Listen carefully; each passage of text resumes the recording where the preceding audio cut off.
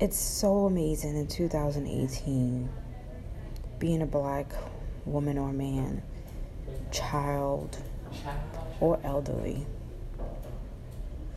can get you arrested, driven off the side of the road, ridiculed, or mistreated. You can't even speak your native tongue in this country we call America, the land of the free, the home of the brave.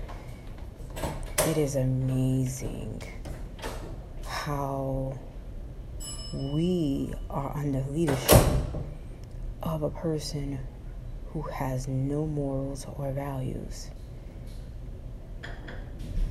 Or is it? Because some of our households look like that. Amazingly, we don't even have a head in our household. No one wants to be responsible of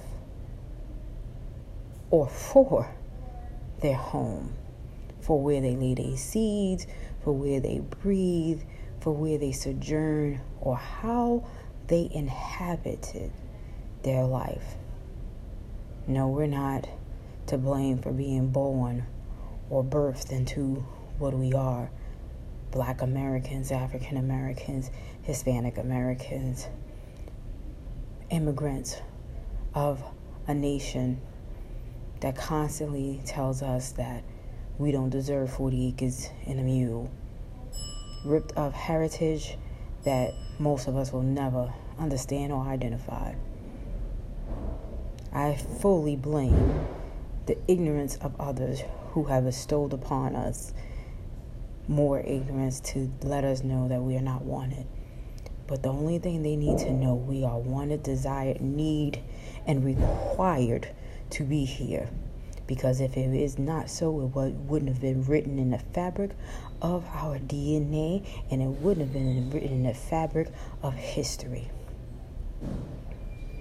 Today, I'm not mad, I'm not upset, but all needs to be held accountable for everything that's going on, because we have responsibilities, and sometimes they are our children, but most of all, it's ourselves. We have a responsibility to ourselves to make sure that we do not allow history to repeat itself.